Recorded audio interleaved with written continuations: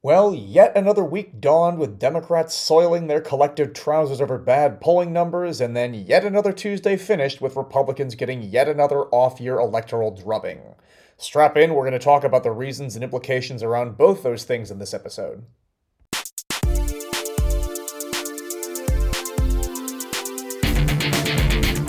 Hey everybody, welcome to OK Talks. I'm your host, Oliver Kendall. I'm a lifelong political nerd with an academic background in international relations focus and security policy, and real-world experience working in the US domestic political space and living in a number of other countries than my own, all of which combined, I think, positions me fairly well both to interpret for my international audience what's going on in the politics of my own country, and to shed light for some of the folks back home on some events of note going on in the rest of the world. So, there are a million things going on in the world outside the US, and I will certainly go back to talking about that in a future episode.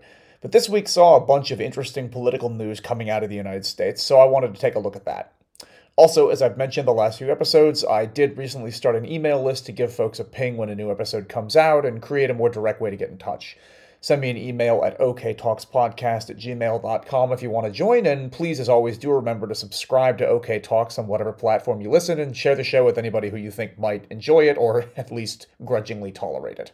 This week began with Democrats everywhere, as I said at the top, soiling their collective trousers over a series of very bad horse race polls for Joe Biden.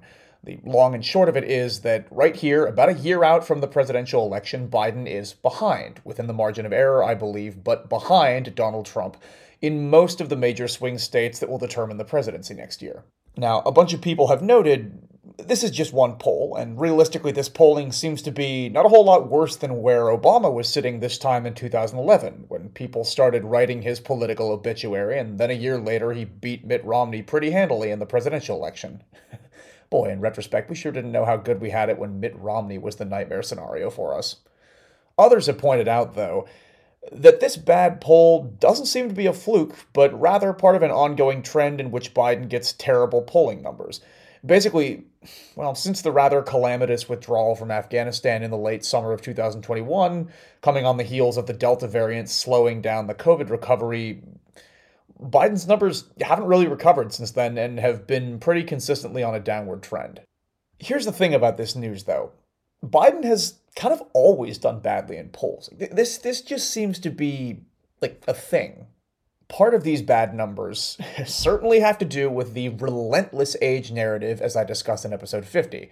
Funnily enough, in this poll, slightly fewer people said that they thought Biden is too old to run again than said so in the series of polls I was rolling my eyes at back in episode 50.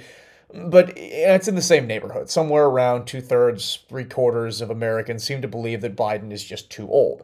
The reason I point to this poll as further justification of my strongly held belief that this issue has been massively elevated by a relentless narrative around Biden's age is that included in this New York Times poll was a comparison to similar polls in 2020, when only about 34% thought Biden was too old. Now, yes, to be fair, in the last 3 years, Joe Biden has aged 3 years. But I'm guessing that the simple fact that Biden is 3 years older than he was in 2020 on its own isn't enough to have caused the number of people who think he's too old to be president to have approximately doubled since then. Now, I think instead that this is further evidence of the difference that it makes when in one pre-election period, voters hear a mix of stories about other candidates, a pandemic, other stuff about the upcoming election, a national, historic reckoning around race and police brutality, efforts by the incumbent president to preemptively subvert the election, and then another pre-election period in which what voters receive is largely dominated by one story on a loop about how old Grandpa Joe crashed his bike on the way to the early bird special for dinner at 4 p.m. and then fell and couldn't get up because he was overexcited upon hearing about a special deal on Metamucil or something. I will note, for example, that although the number of people who think Trump is too old to be president has also increased since 2020, that number hasn't increased by as much for Trump as it has for Biden, even though Trump keeps having these weird episodes of forgetting which state he's in and mixing up various of his favorite dictators, not to mention various other, let's be generous and call them brain farts, which I've detailed in earlier episodes, especially episode 50. I suspect that another reason for Biden's bad polling numbers continues to be the hell with it, I'm just going to call it disloyalty of the base. As I discussed back in episode either 41 or 42, despite the fact that Biden has been unequivocally the most successful liberal president since at least the 1960s, a lot of the further left part of the base has always been suspicious of Biden because, he's old, he's been around for a long time, and while these people would show up to pull the lever for the blue team come election time, they're very ready to publicly bitch about Biden when a pollster calls them, while Republicans are a hell of a lot less likely to turn on their own team in the same way. My guess is that some of that is born out of, one, the long history of the Democratic base falling in love with candidates that present as young change makers, Kennedy, Carter, Obama, who have a lot of charisma and not as much experience, and two, the extent to which Democrats suck at the expectations game. Now, this, I think, is an interesting phenomenon, and I really suggest that anybody who hasn't yet go listen to episode 42 of this show, where I dig into it further. The bottom line, Democratic voters have been trained to expect candidates who are either extremely, personally exciting, or candidates who ran on a very aspirational policy agenda. Biden doesn't fit that expectation, and I think is being punished in polls by voters with 10-second memories. Well, especially young voters whose TikTok habit has given them 2-second memories. Well, I'm feeling kind of self-conscious about the fact that although I'm only 30, a lot of this episode so far feels like, damn kids, get off my lawn! And I don't think it's about to get any better.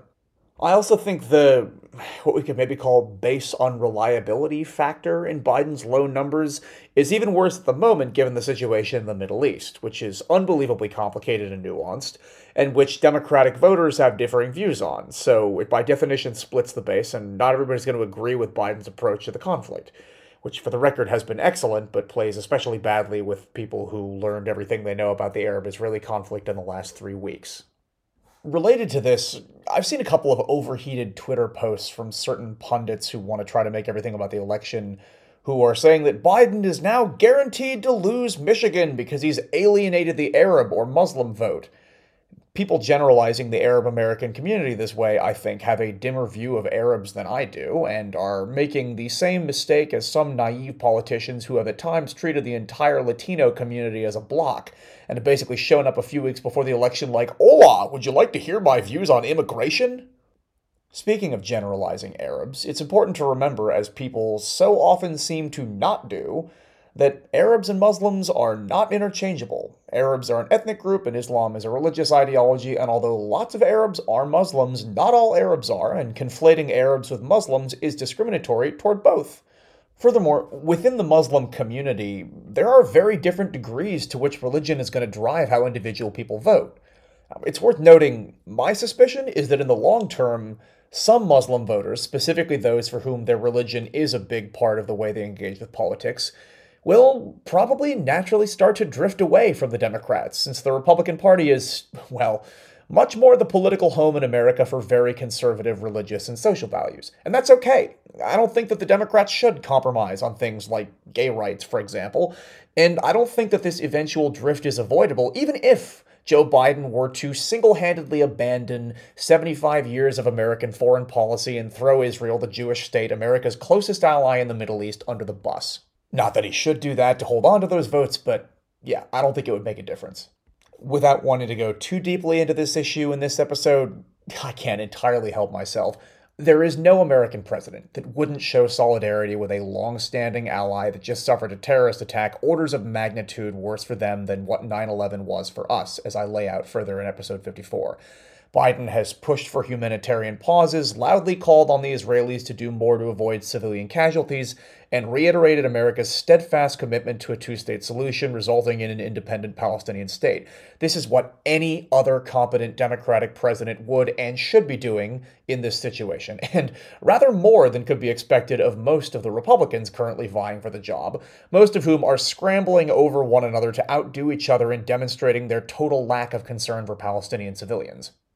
I don't think any reliable voter who knows anything about American politics or the history of American foreign policy, and I have no reason to believe that that somehow doesn't apply to most Arab Americans or most Muslim Americans, would seriously expect an American president of any party to be like chanting "from the river to the sea" from behind the Resolute desk. And by the way, anybody who will stay home or vote for Trump since Biden isn't doing that probably isn't somebody that we want the Democratic Party to have to consistently bank on to assemble a winning electoral coalition, unless we want to go the way of the British Labour Party. Whew, okay. Went a bit further down that rabbit hole than I planned, but yeah, in summary, in addition to the age narrative, I think that the fact that Democratic voters seem much more willing than do Republican voters to publicly trash their party's leader is probably another driver of Biden's bad polls. That being said, am I worried about them? Yeah, I am. I mean, they're definitely concerning. That said, one, I think they partly reflect a world in which people just haven't seriously contemplated a return of Trump, and thus aren't thinking in the binary way that they probably will be doing so a year from now. And two, Biden is underestimated over and over again and always seems to overperform expectations. I could go into details of policy, like the time in Biden's first year when his administration hit their 100-day vaccine goal on day 58. But okay, let's just look at the politics. In 2020, everybody said he was dead after Iowa, and then they said he was dead after New Hampshire, and then he wins South Carolina and basically within like a matter of days had consolidated and swept the primary. Everybody said he was dead in the general election. Like, oh my God, Biden, he's just sitting in his basement. Yeah, he won. Everybody said Democrats were going to get absolutely annihilated in the midterms in 2022. And then Biden presided over a better midterm outing for the party in power than anyone since FDR. And then there was this Tuesday, which brings me to the second big topic that I want to discuss in this episode. A few states earlier this week had a set of elections that, yes, were important to the people of those individual states, but ordinarily a gubernatorial election in two super red southern states, Kentucky and Mississippi, wouldn't make national news, nor would state legislative races in Virginia. But in the context of these crazy times, and especially in the shadow of these new, very dire polls for Biden that came out earlier in the week, yeah, the elections Tuesday were absolutely national news. And just as has been the pattern with Biden so far, the entire Democratic Party shits its pants repeatedly over polls, and then when the voting actually starts, Democrats actually end up doing quite well. Here are a few of the things that were at stake in the election on Tuesday. In Kentucky, a state that Trump won by like 25 points, a rising Republican star was hoping to unseat a blue governor who narrowly won the governorship in 2019. So there was a Kentucky governorship on the table. In Virginia, a formerly red but recently bluish state is governed by Republican Glenn Youngkin, a pretty hardcore conservative who pretends to be less hardcore by wearing a vest everywhere, which I guess for some people, for some reason, takes the edge off.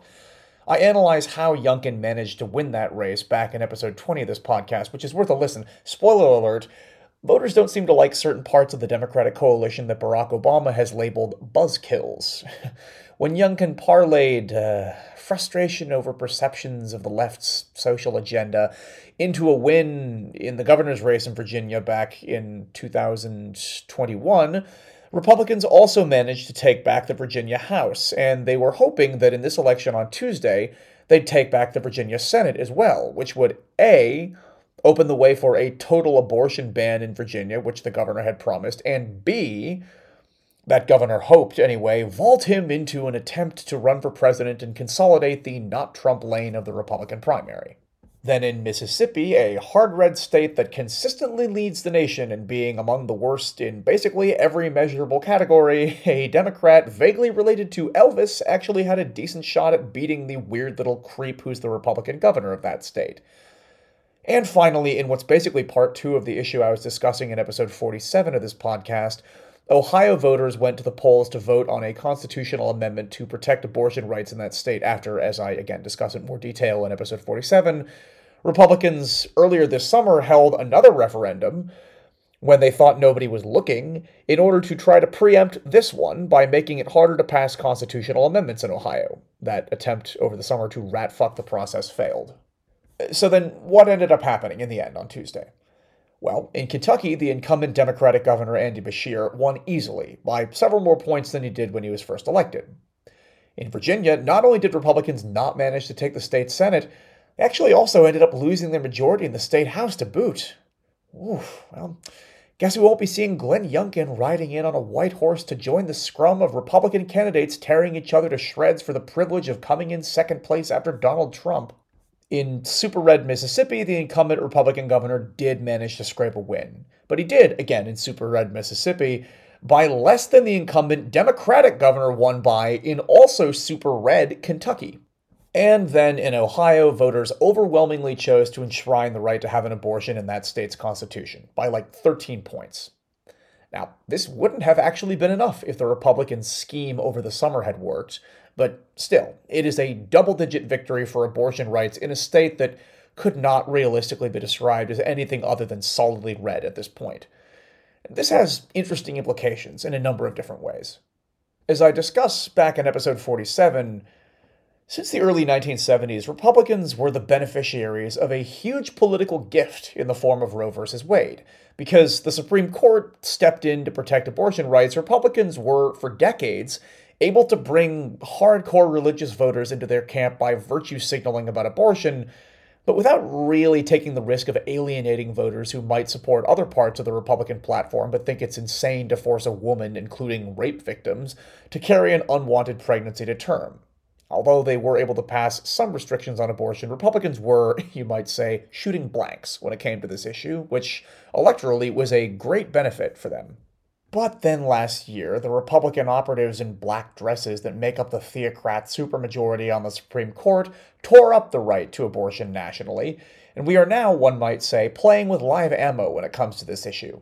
In a bunch of red states, Republicans have put into practice their anti-choice rhetoric that a lot of voters presumably never took seriously, and it turns out that the voters do not seem to like it. In that other episode where I looked at this issue, I cited none other than Ann Coulter, who, if you set aside for a moment the fact that she is a monumental xenophobe and wrong about a whole lot of stuff, is actually kind of a fascinating observer of her own political movement.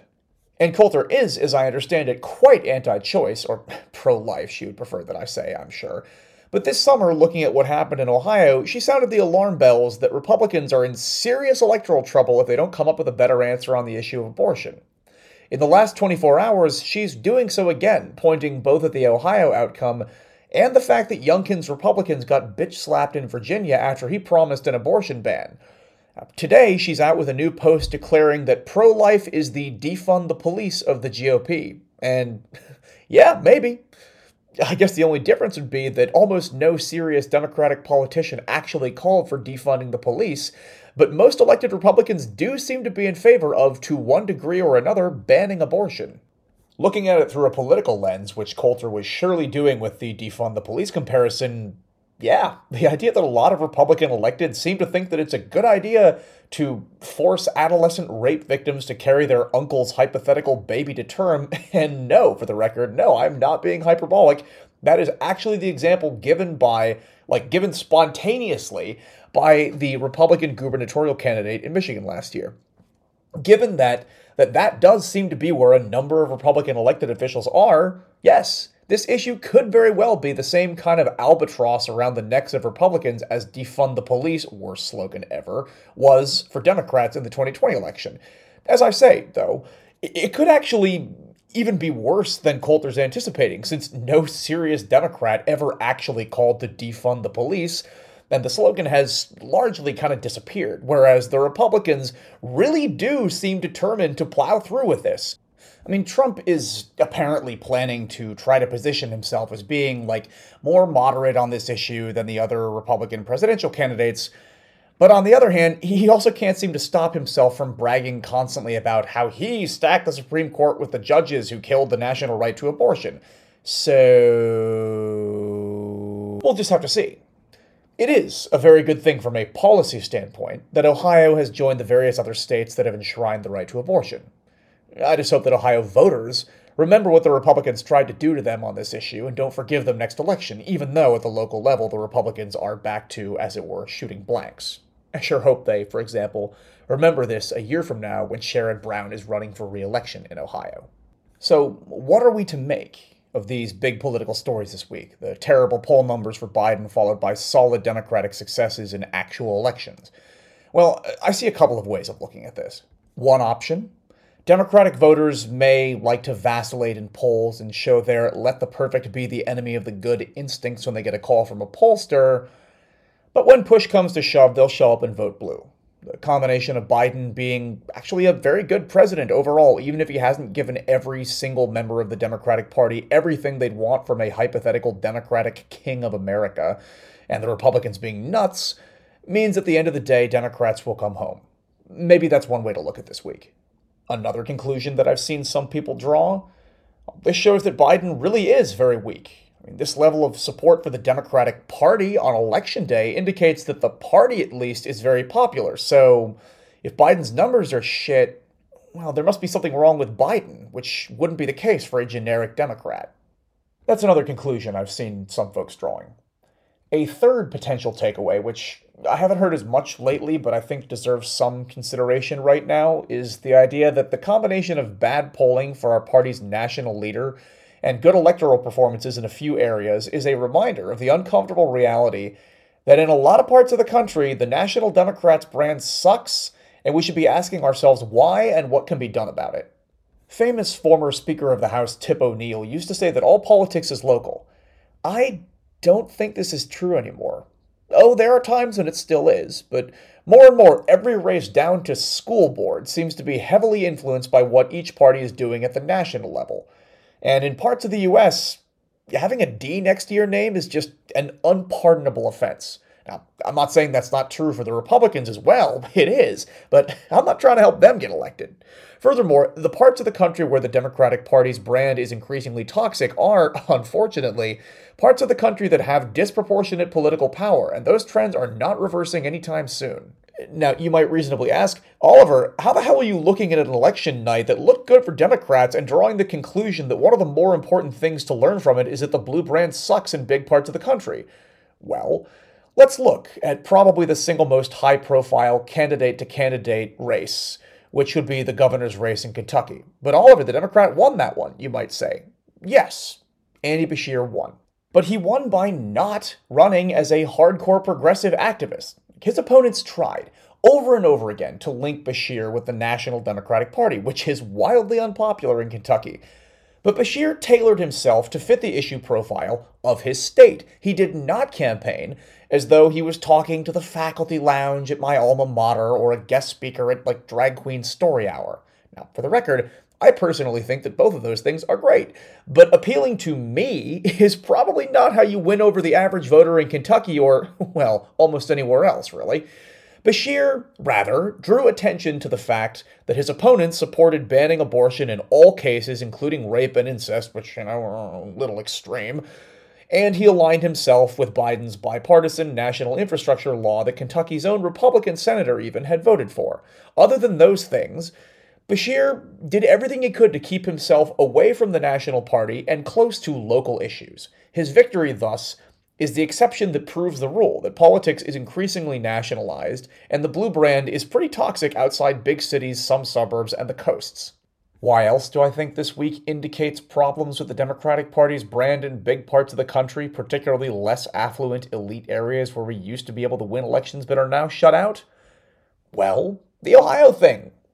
By a 13-point spread, Ohioans came out and voted for the side obviously aligned with the Democrats on a particular issue of importance. But exit polls of the people voting in Ohio showed Biden, the Democrats' leader at the national level, polling very badly, and Republicans still totally dominate the state. I guarantee you, we're not going to even make a play for Ohio at the presidential level next year. It would be a straight-up waste of resources to do so. More generally, although we Democrats, rightly in my view, like to think of ourselves as being the party that's better on policy, well, polls recently have shown Republicans beating Democrats issue by issue on a number of issues. Some people could look at that and say, oh, America is actually just much more conservative than we thought. But no, I don't think so. Polls may show Republicans dominating on some issues, but let's be real, these polls are done in the context of a political ecosystem in which most major media outlets almost never talk about the party's actual positions on the issues when there's drama and craziness to cover, which these days there is literally always. So I don't think most voters actually know what the party's positions on most issues actually are. When you put individual issues on ballot initiatives to be voted on, the side that Democrats favor really does seem to win most of the time. The big ones lately have been on abortion, but Also, often minimum wage hikes, redistricting reform. Hell, I forgot to mention, Ohio earlier this week, in addition to protecting abortion rights, voted to legalize weed, another thing that aligns much more closely with Democrats than with Republicans.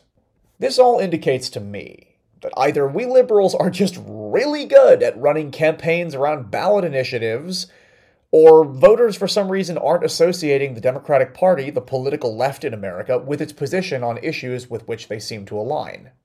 Oh, another example, the last couple weeks saw huge victories for unions in the automotive sector, huge wins. And polls have been showing that Americans are supportive right now of unions in a way that they haven't been in decades. Yet another issue where what the American people think would seem to align much more with the party that represents the American left than the one that is supported by the American right. My point is this: when asked, either in polls or in referendums, how they feel about a certain issue, the voting public almost always seems to come out on the side that the Democrats favor. But then when polled on which party they trust more to deal with various individual major issues, Republicans often seem to win. This, to me, indicates a serious problem with the Democrats' brand nationally, because if you say you support tax hikes for the rich, unions, and raising the minimum wage, but then when polled you also say you trust Republicans more than Democrats on the economy, well, you probably don't actually know what the Democrats' position is on those issues. If you don't pay close attention to politics, and let's be realistic, most Americans don't, you probably can't be relied upon to actually know the party's positions on most major issues. And so your answer on who do you trust more to deal with issue X is going to be based more on your overall perception of the parties. Now, a lot of attention has rightly been paid to the fact that the Republican Party and the American right is just nuts right now. But I think they sometimes get a pass, or at least are helped by the fact that the ways in which they are nuts are kind of baked in for people. Like, yes, the hardcore anti-democracy stuff is kind of new, but everybody already knew that the Republicans were the party of heterosexism and extremist anti-abortion policy. That is not so true, on the other hand, for Democrats. Let me explain. Where Democrats are hurt, I think, is by the fact that although the faction of the left that is crazy is far smaller than the faction of the right that is crazy, and that fringe of the far left, although very noticeable, is barely represented in elected government, unlike on the other side where the fringe is now the mainstream. I mean, look who the new speaker is.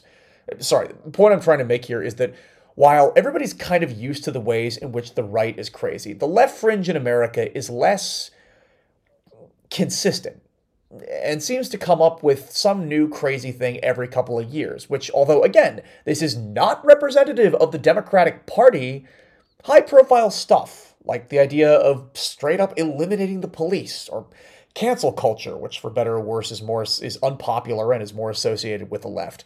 Now, like tearing down posters of kidnapped Israeli children. Now, I get that there is a deeper context to most of those things that I mentioned, and I also get that most of them are not in the mainstream of the left. But these sorts of things, and the, sorry, but understandable attention that they get, do help to create a sort of drip, drip, drip of, oh my god, what are they going to come up with next? Which does not, as they used to say, play well in Peoria.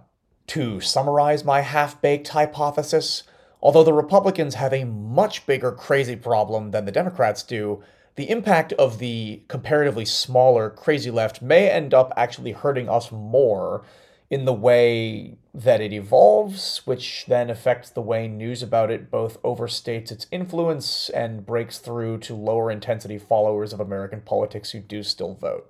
I don't know. It's a theory. Take it with a healthy grain of salt. Maybe I'll think about it and develop it more some other time when I don't desperately need sleep and do feel like taking the risk of receiving a bunch of hate mail. Bottom line, although this week may have started out with some scary poll numbers, the only poll that matters, as they say, is the one on Election Day. And at least on this Tuesday, that one went pretty damn well for the blue team. I just hope that we, as a party, are willing to think critically about where we're vulnerable, and well, something tells me that in ways I started to explore a few minutes ago, our vulnerabilities may go a bit beyond just Biden's old. Well, that's it for this episode of OK Talks. If you're liking the show and want to make sure not to miss the next episode, hit subscribe or follow wherever you get your podcasts, or shoot me an email at oktalkspodcast@gmail.com if you want to be added to the email list. Or if you just want to reach out for something else to comment on the show. I really have loved hearing from people so far, so, by all means, keep it coming. If you really want to do me a solid, as always, please do go ahead, share the show with anybody you think might get something out of it. Thanks to anybody who already has. Thanks in advance to anybody who will. Thanks as always to my friend Nate Wright for having designed the podcast artwork, and to everyone else for listening.